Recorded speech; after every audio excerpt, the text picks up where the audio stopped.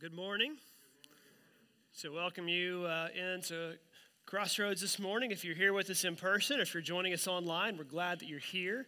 My name is Kurt, and I am honored that I get a chance to be up here with you all, to share with you all this morning.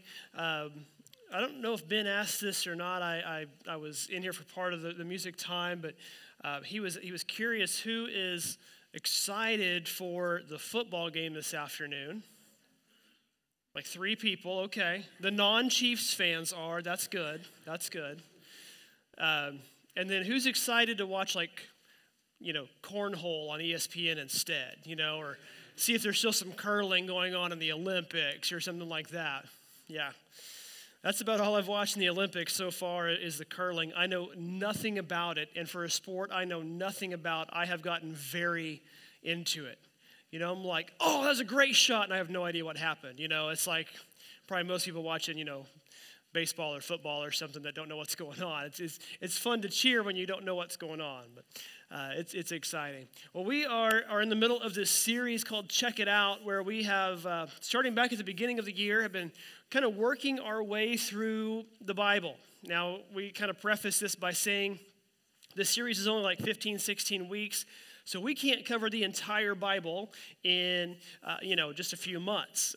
You can go to take Bible college and postgraduate types degrees for years upon years upon years and never actually cover the entire thing and really do it justice. It's just that big of a book. So what we've done is we've tried to break it down into themes. And so just to kind of recap, if you've missed any of them, I spent the first couple of weeks just explaining why it matters, why it's so important, why we're getting into it, why we should put the Bible into our hearts. And then Brad got into creation and how God's creation was perfect, and that's what he intended for the world to be. But then I got into sin last time I preached and talked about the fall and how sin corrupted everything and got us off the mark. And then the last couple of weeks, Brad's preached again, talking about how God still chose us anyway. We're his chosen people. And last week he talked about the law, and in particular how the law came to protect our faith, but over the course of time, one of 2 extremes happened. Either people totally neglected it or they totally worshiped it. And they kind of forgot what it was actually there for. Today, we are going to just kind of jump a little bit because the Old Testament, I said this early on, is very broad. Like it's a big umbrella, and if you don't really read between the lines and study between the lines, you don't realize that sometimes you've jumped decades between chapters. And so we're actually going to jump over to the prophets this week. We're going to look at those because the book of Psalms is like a whole series in and of itself, and the Proverbs, every verse is a different thought, and so we're going to jump there. I tried to get Brad to get up here and preach Song of Solomon this weekend, but he wasn't having any part of it, and so we just decided to go ahead and talk about the Proverbs. Now, full disclosure, the Proverbs, you take this entire Bible that I just said, would take years to preach through. The Proverbs cover over a quarter, the prophets cover over a quarter of the Bible, maybe closer to a third of the Bible. So I hope you brought snacks today. We're going to be here a while. In fact, we talked about taking communion halfway through, then I'll finish the sermon. That way you've got a snack halfway through, but they said that would be sacrilegious, so we decided not to do that. But what we're going to do is look at the prophets. Now, just so you kind of know what the prophets are, it's like the last half of your Old Testament. It's 17 books of the Old Testament. And they're split into 2 groups, what we call 5 major prophets. That would be Isaiah, Jeremiah, Lamentations, Ezekiel, and Daniel, and then 12 minor prophets. Now, there's no more importance in being a major prophet to being a minor prophet. The reason they're called major and minor is because the major ones are long and the minor ones are short. That's about it. Like the minor ones are, so a couple of them are just a chapter long. The book of Isaiah, for example, 66 chapters, one of the longest chapters in the Bible. Jeremiah is the longest book in the Bible. So, it's like you've got these ideas of just long versus short. And so that's the difference in those. And as we look at these prophets, I want you to understand something. If you're somebody who made a commitment to read through the Bible, maybe you started at the first of this year, and you do the logical thing, if you start in Genesis and you just start reading through page by page, all the way through to Revelation, If you're not real well versed in the Bible, like you don't spend a lot of time there, you're just kind of reading through it because you think that it's good to learn, you can get to the prophets and they can be a little confusing. And so to understand the prophets better, it helps to understand the first 22 books of the Old Testament. But in particular, it helps to understand about 3 books. It really helps the more you learn and study 1st and 2nd Kings and 2nd Chronicles. Because that's the story of Israel that the prophets are plugged into. See, the prophets, it's not just like a continuous narrative from those books into the prophets. The prophets actually take place during that. If you've got a chronological Bible, you read the prophets as you're reading those other books. Like they plug back into the story of what's taking place. And you look at those 3 books, really it's 2.5, because it's like the last half of 1 Kings through 2 Kings. Those cover about a 350-year time frame. Like that was kind of the era of the prophets up until about 400 BC. And so just to kind of give you a quick little, here's what we're talking about today idea. Just so that if you haven't been here for the first few weeks of this series, or if you're not that familiar, you know where we're at. Here's basically the story of the Bible up to this point. Okay, in the beginning, we talked about a few weeks ago, Genesis 1, God creates the world. Okay, Genesis 2, he creates man and woman, and they go to work. Genesis 3 is the sin. Like that's where we fall. And that's where everything starts to fall apart. And in the next few chapters, up through chapter 11, that's actually like 4,000 years of history crammed into those like 9 chapters. And that's where we read about like the great flood and Noah with his ark. It's where we read about the Tower of Babel and God confusing the languages of the people because they, weren't worshiping quite right. But then in Genesis 12, we read about a man named Abram. Brad talked about him a bit a few weeks ago. And Abram was called, he's also called Abraham, called out of that land to go to a new land because God wanted to form a new nation through him.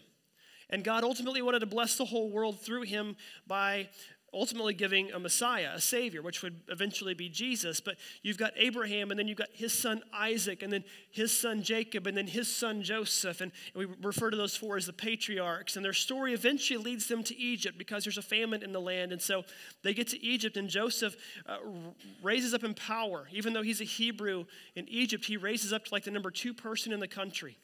And he brings the Hebrews with him because there's drought and famine in their land, and they come to Egypt, and they're saved through what Joseph did. And Joseph and the Pharaoh were close, but over the course of time, they both pass away, and there's a new Pharaoh, and Brad kind of alluded to this last week.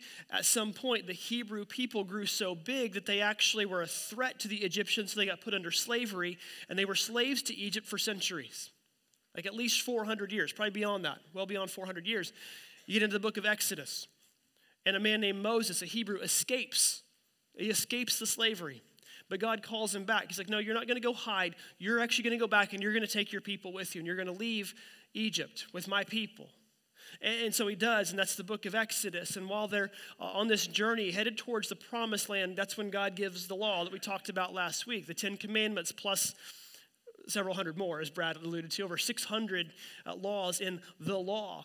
But we read about that through Exodus and Leviticus and Numbers and Deuteronomy and all the way up. And sorry, this is a spoiler alert, but the Bible's old, so the statute of limitations is past here, okay?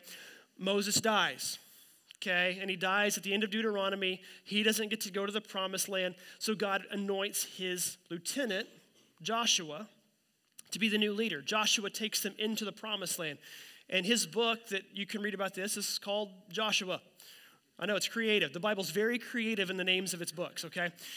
But Joshua takes them in there and they conquer the land. That's where we read about Jericho and the walls falling down. And the tribes of Israel, there's 12. They settle across the promised land. And then at the end of Joshua, Joshua dies. Again, spoiler alert. And then there's this period where there's not an anointed leader. And we read about this, that after there's not a leader, it's not very long until the people start to lose sight of God. Now, this is centuries after the patriarchs. I don't know how many generations after the patriarchs. But it tells us in the book of Judges, chapter 2, it says, after that generation died, another generation grew up who did not acknowledge the Lord or remember the mighty things he'd done for Israel. The Israelites did evil in the Lord's sight, and they served the images of the idol Baal. Okay, you go forward through the book of Judges, and you start to see a pattern develop. The people of Israel ignore or reject or revolt against God, and at some point they fall under captivity of another nation. They're persecuted. And so in their desperation and persecution, they cry out to God. So God raises up a judge, which is why the book is called Judges, okay, because there's multiple judges. And the judge helps to deliver them by the work of God. And so then they're living for God again, and then things are going well, and suddenly they start to ignore or revolt against God, and they get overtaken by people, and they get put into desperation and slavery, and they cry out to God, and it's just rinse and repeat for 350 years. That's the book of Judges. And then you get into the book of 1 Samuel, and God sends a prophet. Guess what his name is? Samuel. We're so creative with these. I love it. He sends a prophet named Samuel. And Samuel comes to the people, but the people say, we don't want these judges anymore. We don't want this prophet. We want a king. And God's like, no, you don't need a king. You've got me. He's like, no, we want a king. So we kind of talked about this a few weeks ago on the week about sin. If you beg God enough for something, eventually he's probably going to be like, fine, take it and go see how bad of an idea this is. So he gives him a king. And it's this man named Saul, and Saul becomes king, and he's the king for 40 years, but not too far into Saul's reign, Saul rejects God, so God rejects Saul, and already starts to raise up the next king, which is a man named David. And we read about David in 2 Samuel, and David reigns for 40 years, and then he dies, and then we read about his son Solomon, who becomes king, and he reigns for 40 years. It was very consistent there for a while, 40 years, 40 years, 40 years. And we read about his story through the first 11 chapters of 1 Kings. And then we get into the 1 Kings 12. Solomon's died, and Solomon didn't follow God as closely as his father David did. He did, but he was kind of more like one of those lukewarm, church-going Christian types. And so as a result, his son really didn't have anything to do with God. And after Solomon dies, we see something happen. We see his son Rehoboam be declared the king, but several of the tribes of Israel reject him, and they want this man named Jeroboam, no relation, want this man named Jeroboam to become the king. So they actually break off, and now we have two kingdoms, Israel in the north and Judah in the south. And Israel almost immediately rejects all things God, and they start to worship idols. Judah stays faithful for a few months, and then they start to reject God and worship idols. And that brings us to why we have the prophets. Because then this pattern rinses and repeats all the way through the book of Nehemiah for about 500 years. And so God sends prophets to these nations, to these kingdoms, to speak for him. Now, just so you kind of know, the books of prophecy that make up the bulk of our Old Testament that we're kind of talking about today, those are not the only prophets in the Bible. In fact, a lot of scholars will call Moses a prophet. We already mentioned Samuel. He was a prophet before this. There was a man named Nathan. He was a prophet for David. The prophets played a very key role in the establishment and early growth of Israel. They came to speak on God's behalf to leaders, to kings, to would-be kings, to judges, to help them out. They played a critical role in the establishment and again the story of Israel. And so what I want to do today, because again, kind of like I said there's entire Bible college programs, majors, on this. We can't cover everything about the prophets just in a sermon. I mean, my goodness, you can major in the prophets in Bible college and spend 4 years studying them. There's classes at the Bible college I went to, a class on Isaiah. There's a class on messianic prophecy where you just learn about the individual prophecies that relate to Jesus. There's whole, semester-long classes. I've got you guys for 20 minutes. So we're going to instead just overview this. And I want you to kind of understand what we're going to do with this. We're just going to look at who these prophets are. So they play such a key role. We're going to look at who they are and what they did. So who are they? Well, it's pretty clear. The prophets are God's spokesman. They came to speak on his behalf. That's why when you read the books of prophecy, it's almost always even though it's their writing, it's in the first person from God. There's a lot of I said, and it's God talking through them. And to kind of illustrate this a little bit, the prophet Amos, he writes these words from God: "Surely the sovereign Lord does nothing without revealing his plan to his servants, the prophets." Like he says, that was his goal. And so his plan for the prophets is very simple. It's to remind the people of God who they are, and to remind them about the commitment they made to God and to the root of the covenants that they made with God as well too. They announce blessings to people. They announce curses to people on God's behalf. It's not them blessing people or them cursing people. Only God can do those things, but they announce the blessings and curses on behalf of God. They're reminding the people who they were created to be. People who lived with, walked with, talked with, and actually interacted with God. Not just through prayer like we do, okay, but they actually interacted with him like we would one another. That's what we read about back in the very beginning. That's what Adam and Eve did in the garden. It's a glimpse of what we'll do one day in heaven. And they're reminding the people that that's what we were created for. We were created to worship and serve God. But we know somewhere along the line, very early in the story, in fact, page 3 of my Bible, as I said a few weeks ago, we replaced God with ourselves. That was the problem, and the prophets were called to remind the people that's not the way it was intended to be. In fact, I'd say this: the primary role of the prophets is to call God's people back to this divine reality that we belong to God and not the other way around.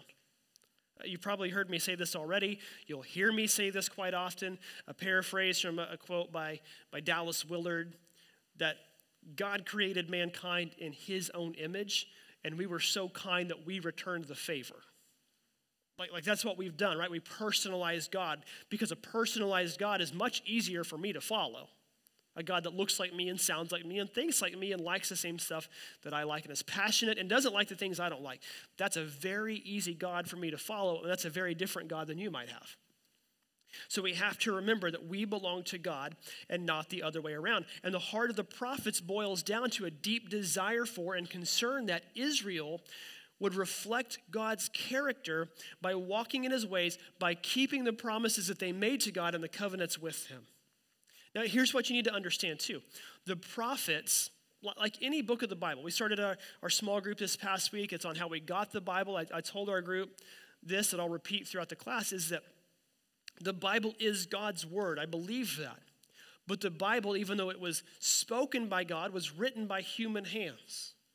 And those human authors are going to put their own voice and their own personality onto it. Same thing as if I preach a sermon and Brad came up with the exact same sermon the next week. You're going to actually get two different takes on it.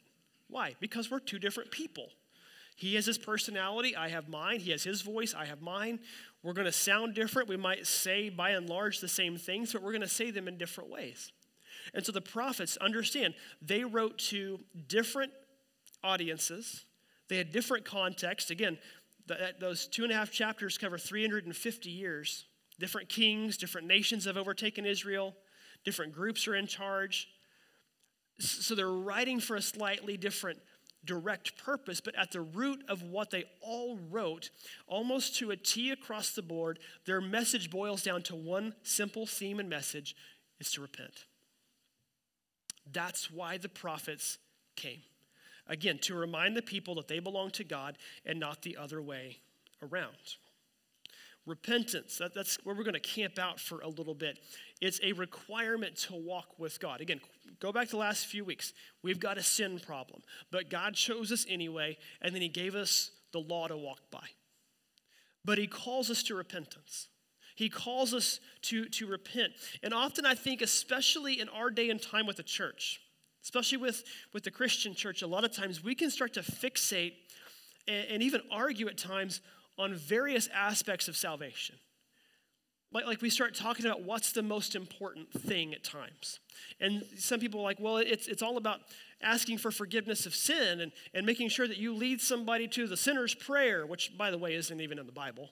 Like, you're not going to find the sinner's prayer in the Bible. It doesn't mean it's a bad thing. It's just not straight out of the Bible. I want you to know that. You're leading somebody to say the words that they need to say to ask God for forgiveness. Because after all, the Bible is very clear. If you ask God for forgiveness, he will. He'll forgive you of your sins. Or some people will talk about baptism. No, it's about baptism, and it's about you're not saved until you go into the water, or no, you are saved before you go into the water, or well, it's not the water, it is the water, and we argue about that. They're like, just get baptized, Doesn't matter where it falls in there, just get baptized. Or we talk about submission and surrender and about how those are important and difficult topics because we're called to persecution. And well, you should be. If you're not suffering in any way, you're really having it too easy. And we lose sight of the fact that repentance is the first command we're given as Christians. I mean, you go back to the first day of the church in the book of Acts where Peter and the apostles have been there and the Holy Spirit has shown up. And then Peter preaches this sermon, the first sermon in the history of the Christian church. Preaches this sermon. You can read it in Acts chapter 2. And then thousands of people come to Christ, come to ask for forgiveness that day and to be baptized. And somebody in verse 37 of Acts 2 asks Peter, what do I have to do to get all this? And look at his response. Repent of your sins and turn to God, and then be baptized. Repent and then be baptized. This is 800 years after the prophets, but the message is still the same. The message hasn't changed. Repent and be baptized. What's repentance? I think it's like this. To repent is to feel sincere remorse for your sin and then to turn away from it and to turn to God instead. To understand not only what you've done, but why what you've done is wrong. Why it's not pleasing to God, and then to chase after God instead. I think that's why that was the first thing Peter mentioned on that day of Pentecost. See, often we don't really talk about repentance. We just kind of, I think, assume that people will. That you're a Christian now, so you just naturally will repent. I don't think it's that simple. It's a conscious decision you have to understand you're making. Does it mean as a Christian that you're not going to sin? Of course not. We still do. But what it means is that's not my motivation anymore. My drive in life, my motivation in life, it's not what the world offers me. Does that mean I just have to be square and can't enjoy anything in the world? No. We're going to watch the Super Bowl this afternoon. We're going to have fun watching it. We're going to have some neighbors over. We're going to have the smoker going all afternoon. It's going to be a good day. Okay? But what it means is that's not my fuel and motivation to fill my life and to fill my heart. My fuel and my motivation is God. I had an old pastor that said that somebody asked him, well, you're a Christian. I guess that means you never sin. He goes, no, it just means I don't want to. I don't try to, but I still do. I still do, and it's hard to not. And I think that we have to remember this simple fact. A key aspect when you come to Christ, a key aspect of repentance, it all starts with humility. Again, you're remembering that you belong to God and not the other way around.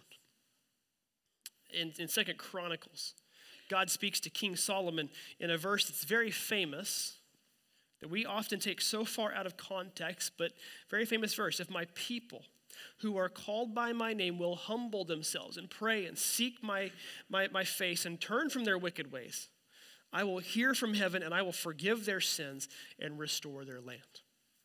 Now, I got to be honest, sometimes this verse makes me cringe because we have Americanized this verse ad nauseum. I'll see this on an American flag in somebody's house, and I'm not trying to sound unpatriotic, but this verse was not written to our country. This verse was written to us. And I think that we have to pay such close attention to what God is telling Solomon. Because as Solomon is king, Solomon is kind of wishy-washy in following God. The people are starting to get less interested.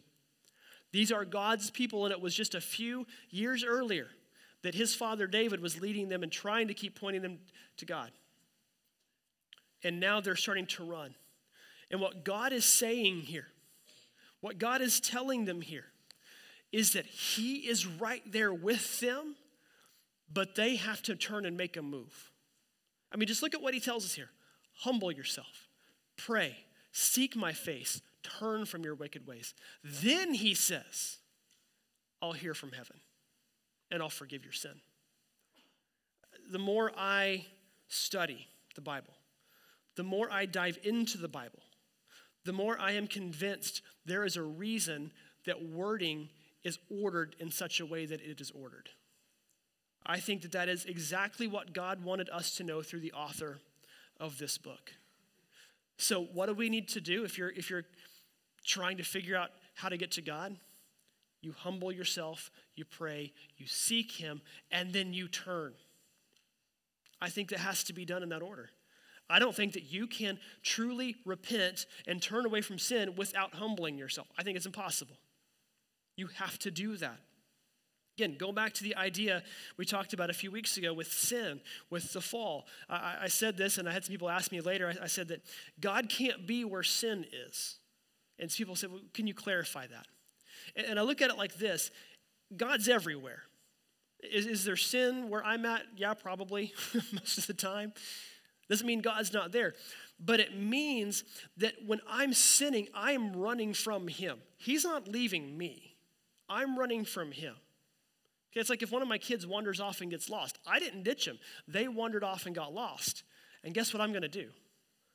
I'm going to try to find them. In fact, Jennifer was in Oklahoma the last few days at her mom's house. They don't have a fence up, and the girls were supposed to be watching Titus. You know where the story's going.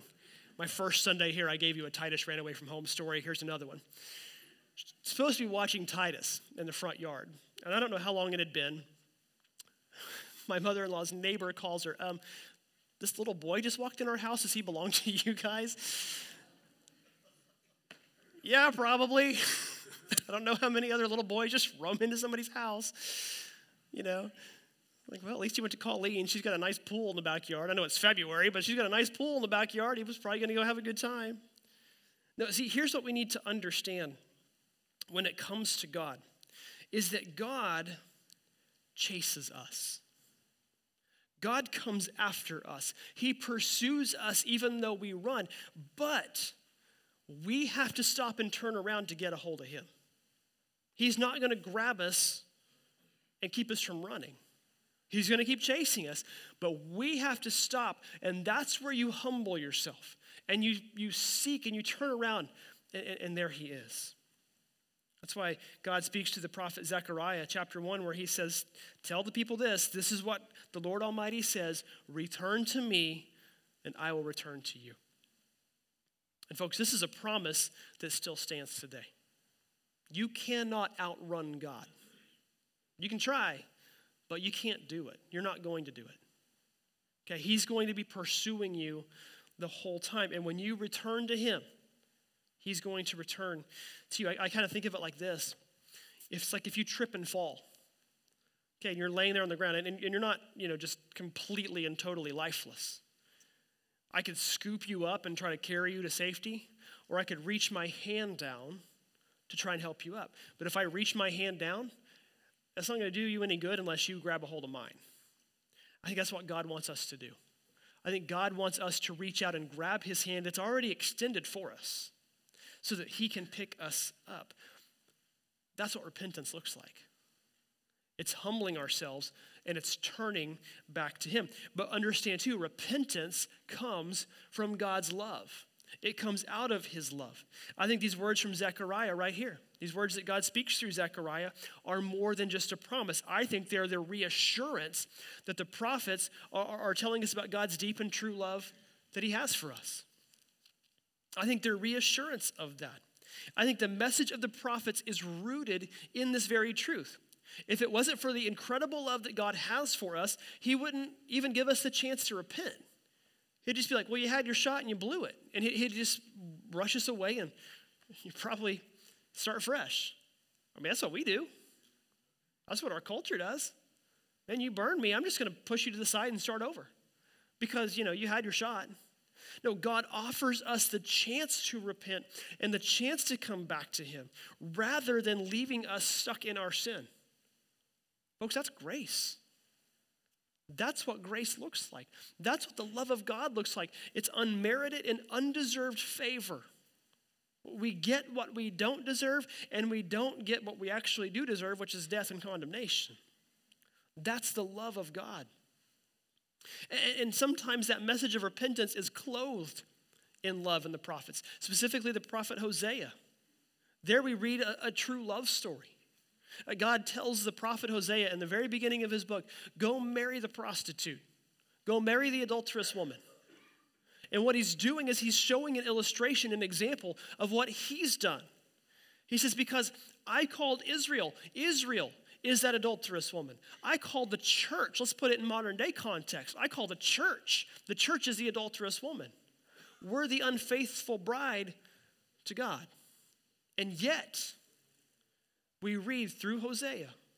We read through that book and we see through God that time and time again, despite the fact that time and time again we are unfaithful to him, and time again we are adulterous to him, and time again we have prostituted ourselves out to the world. Time and time again, he has extended his love to us, and he has forgiven us despite what we have done to him. Hosea chapter 2, he tells him, I will make you my wife forever, showing your righteousness and justice, unfailing love and compassion. I will be faithful to you and make you mine, and you'll finally know me as Lord. I mean, would he tell us that if his love for us was not just incredible? That's why we're called the bride of Christ as the church. Because he has been more faithful to us than we could ever hope to be back to him. There's a term for that. It's called unconditional love. It's the idea that sometimes I think we see this phrase and we think, well, there's nothing I can do to lose God's love. That's true, but it's twofold. There's also nothing we have to do to earn God's love or deserve God's love, because we can't do either. And he offers it to us anyway, and there's nothing we can do to lose it either. His love for us is simply there. And what I think this all means, this call to repentance, this reminder that he loves us, I think it boils down to two things. I think it reminds us of two things. First, it reminds us that God hasn't abandoned us, that he's been there with us, and that he'll never abandon us. I think that God still today tells us the same promise he told Joshua back in the very beginning of the book of Joshua, when he tells him, I will never leave you or forsake you. Now Joshua, again, he's the one who replaced Moses, and this is probably like day one of his job. And he's got to be overwhelmed because the people were getting impatient with Moses, and Moses was qualified to be their leader. Joshua, he's like, okay, I guess it's my turn now. And we read about Joshua being this great, conquering kind of leader, but I think Joshua struggled with confidence. I think that because several times we read God telling Joshua, be strong and courageous. Like he has to remind him about this. And it starts with that promise, I'll never leave you or forsake you. Folks, that applies to us too. God has not left us. If it feels like he has, I'm just going to be very honest with you. It's because we've left him. It's because we've run from him. And I know sometimes we don't want to hear that. When something bad is happening, we may cry out, God, where are you? And it's hard for us to be honest with ourselves in that moment. Trust me, I've been there. I've been there many times, some not that long ago, screaming out at God, where are you? And I have to look in my own heart, and sometimes I have to wait until after the fact to be honest with myself. God's been right there. The problem is I've been looking over here instead of looking over here. I haven't been looking where he's at. I'm trying to find him on my own. I'm not stopping to humble myself and pray first. I'm getting things out of order. He's never abandoned us, and he never will. I think the second thing it reminds us of is this: God is still encouraging us to become like Jesus. He's encouraging us. He's pulling us towards God, or towards Christ. And I think at times that can feel hard because sometimes, again, we feel like he's abandoned us. Sometimes we feel like the weight of the world is just crushing us. Anybody been there? Some of you are there right now. And you just want to cry out, man, this is just awful. But remember the promise that God spoke through Isaiah, the prophet, when he says, don't be afraid, for I am with you. Don't be discouraged, for I am your God. I will strengthen you and help you. I will hold you up with my victorious right hand. That's a reminder and a promise that no matter what you feel, no matter what's going on, that God is there with you and he's holding you up. He's pushing you forward. He's encouraging you. And we see this all the way through the New Testament. Acts 15, it says, then Judas and Silas, both being prophets, spoke at length to the believers, encouraging and strengthening their faith. I mean, my goodness, how often do we need that? How often do we need encouragement and strengthening in our faith? As a church, we exist, yes, to bring people to Christ. That should always be the top of our mission. But alongside that, we need to strengthen and encourage believers. Because all of us, I think, until we hit heaven, we're capable of having our faith rattled. But the stronger it can go, the harder it is to rattle. The deeper our roots can go, the more mature we get in our faith, the harder it is to be shaken. That's what they wanted to do, is encourage people in that role. Here's why I think that's so important. God's love for us leads us to become more like Christ. And folks, that's our goal as Christians. Like we don't repent and get baptized just to get out of hell free card, just to get the fast pass to heaven. No, our goal is to become like Jesus. That's what Christian means, little Christ, like Christ. That's our goal, is to become more like him. What did Jesus do? Well, he tells us multiple times. He came to bring life and bring it to the full to his world. He came to serve others. He came to seek and save the lost. That's why Christ came, to make a difference in his world for God, to make a difference in his kingdom for God. In fact, he tells us that in Luke chapter 5. Luke 5, when he calls his disciples, and he calls Matthew the dirty, rotten, sinning tax collector, and then he goes to Matthew's Super Bowl party because it's already too late to cancel, and it's a kegger, by the way. And he goes anyway because he knows he needs to reach these people.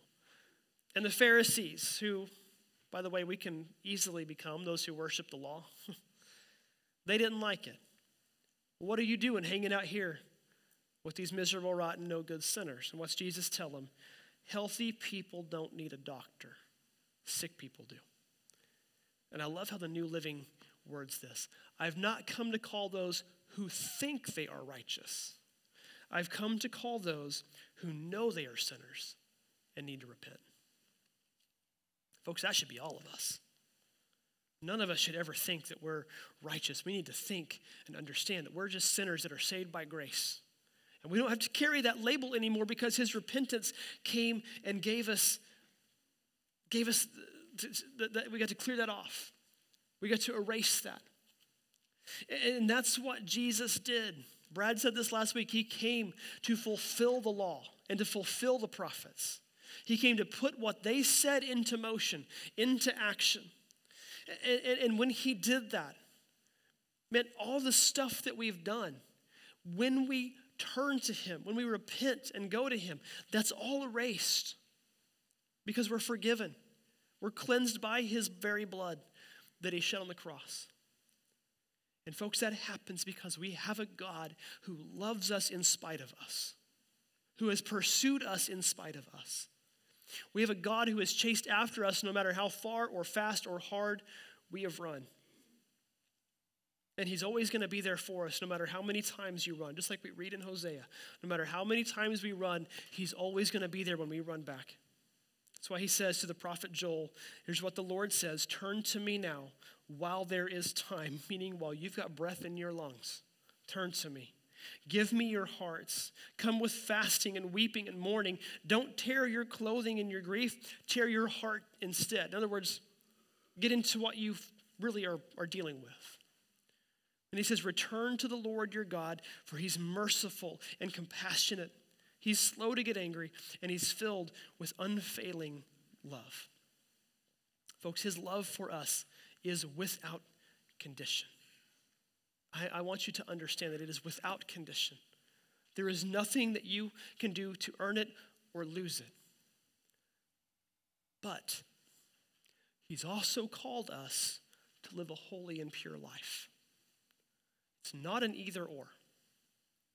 Some people want to put it on an either or, all grace or all truth. He loves us regardless. It doesn't matter what we do, or no, there's severe consequences and you can forget all that talk. It's not an either or. He loves us, but he calls us. It's a both and. I want you to hear me. Wherever you're at today, maybe you're here for the first time, maybe you're hearing the story of Jesus for the first time. Wherever you're at, whatever mess you're in, I want you to understand something. God loves you just the way that you are, but he loves you too much to leave you that way. I used to tell my soccer players when I coached, if I'm getting on you, if I'm pushing you, it's because I know you can become a better player than you're showing me. God hasn't given up on you. And yes, he loves you, but yes, he loves you too much to leave you that way. And as we get ready to wrap this up, we're going to close this a little differently today, because we're going to sing a declaration. We're going to sing a prayer. We sang it earlier in the service. We're going to sing it again here in just a moment. And we're not going to do this like formal altar call kind of thing. I told the 8 o'clock service that when I was a kid, my mom was like the only person on stage play. She played piano. And our pastor, I loved him to death, still love him to death. But he would always look right at her and go, would the musicians please come? And it was like just her, it was like singular. Like you could have said, hey, Kathleen, get up here, and she would have come. But then he would proceed to give an altar call, which we always joked was like another 15-minute post-sermon. I'm not going to do that. But what I want you to do, if you're here today and you can be very honest with yourself, I don't care if you're honest with me, be honest with yourself and you can say, I need that. I need to turn to God. I haven't done that. Or maybe I did that and I ran away again. I need to do it again. Can I just encourage you something? As we sing this song, come to the altar. Would you just make a commitment? Either find me out in the foyer afterwards, or find Brad, or find one of our other pastors, or one of our elders. Or would you call me or email me this week? Because I really want to talk with you. I want to have that conversation with you. And it's not because I want to know any of the stuff that you've done. I just want you to understand the love of God the way I feel it and understand it. Okay? They're going to come and sing this song. And I just invite you as we do to just stand and sing this declaration with us as we cry out to our God. And we'll lead into communion after that moment. But as we get ready to come to his altar, I just want to challenge you to be in a mind of humility and prayer and seeking. Let's pray. God, we're so grateful. We're so grateful that you love us so much, that you send your son to die on the cross for us so that we can come to you to be forgiven of all that we've done. And God, as we come to this moment, Lord, I just pray that we would be reminded of that we would know that you will never leave us or forsake us, that you will encourage us and guide us and lead us. And God, I pray as anybody's facing these possible decisions today, facing the same challenge today, God, you would speak to their hearts and you would remind them of the love that you have for them, that you're right there with them. God, because we belong to you. I pray in your name.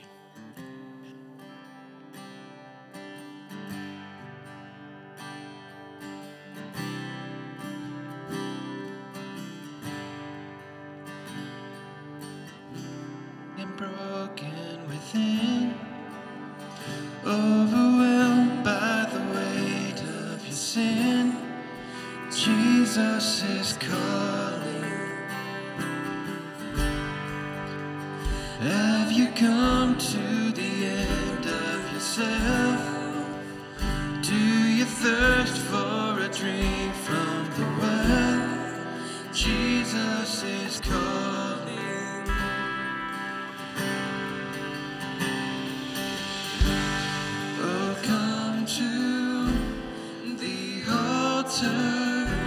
And the Father's arms are open wide. Forgiveness was bought with the precious blood of Jesus Christ. Sing that again. Oh, come to the altar. The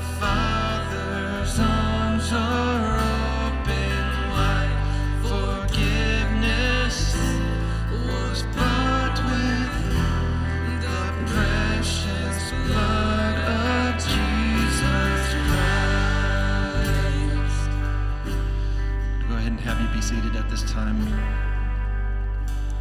And we're going to take together communion.